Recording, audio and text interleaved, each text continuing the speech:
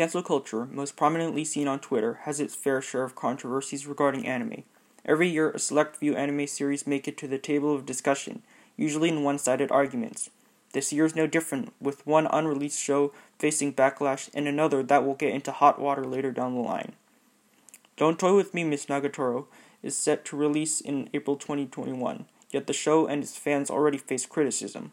The promotional video for the anime adaptation was released only a few weeks ago, which is when the backlash began.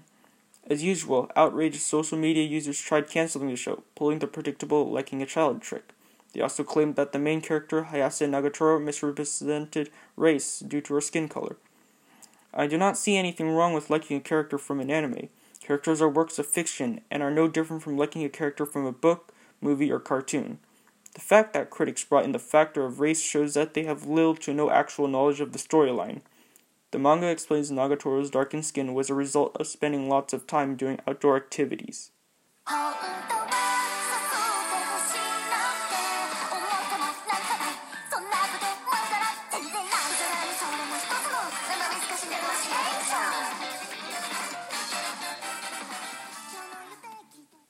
The whole Nagatoro situation is parallel to another anime that Twitter users tried to cancel last summer.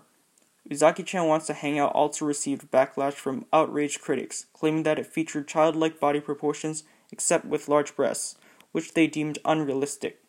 Both of these were false. The main character, Hana Uzaki, is a college student, debunking the age claim. Also, women with body proportions similar to Uzaki's came forward, proving their existence.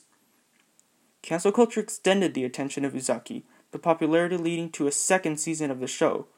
Perhaps with the way anime fans see cancel culture, it may become a means of promoting anime series that are otherwise unremarkable.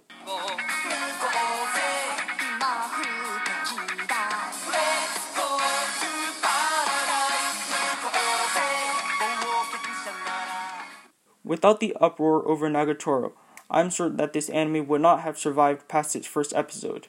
If you thought that last winter's Interspecies reviewer and the whole brothel theme of the show was pushing it, Rito of Healer surpasses that several times over in the ecchi genre. Even the anime fans who mock cancel culture are confused as to why Don't Toy With Me, Miss Nagatoro is receiving more attention than Rito of Healer. I have to agree as well, since it pushes the limits on what can be considered anime by a long shot.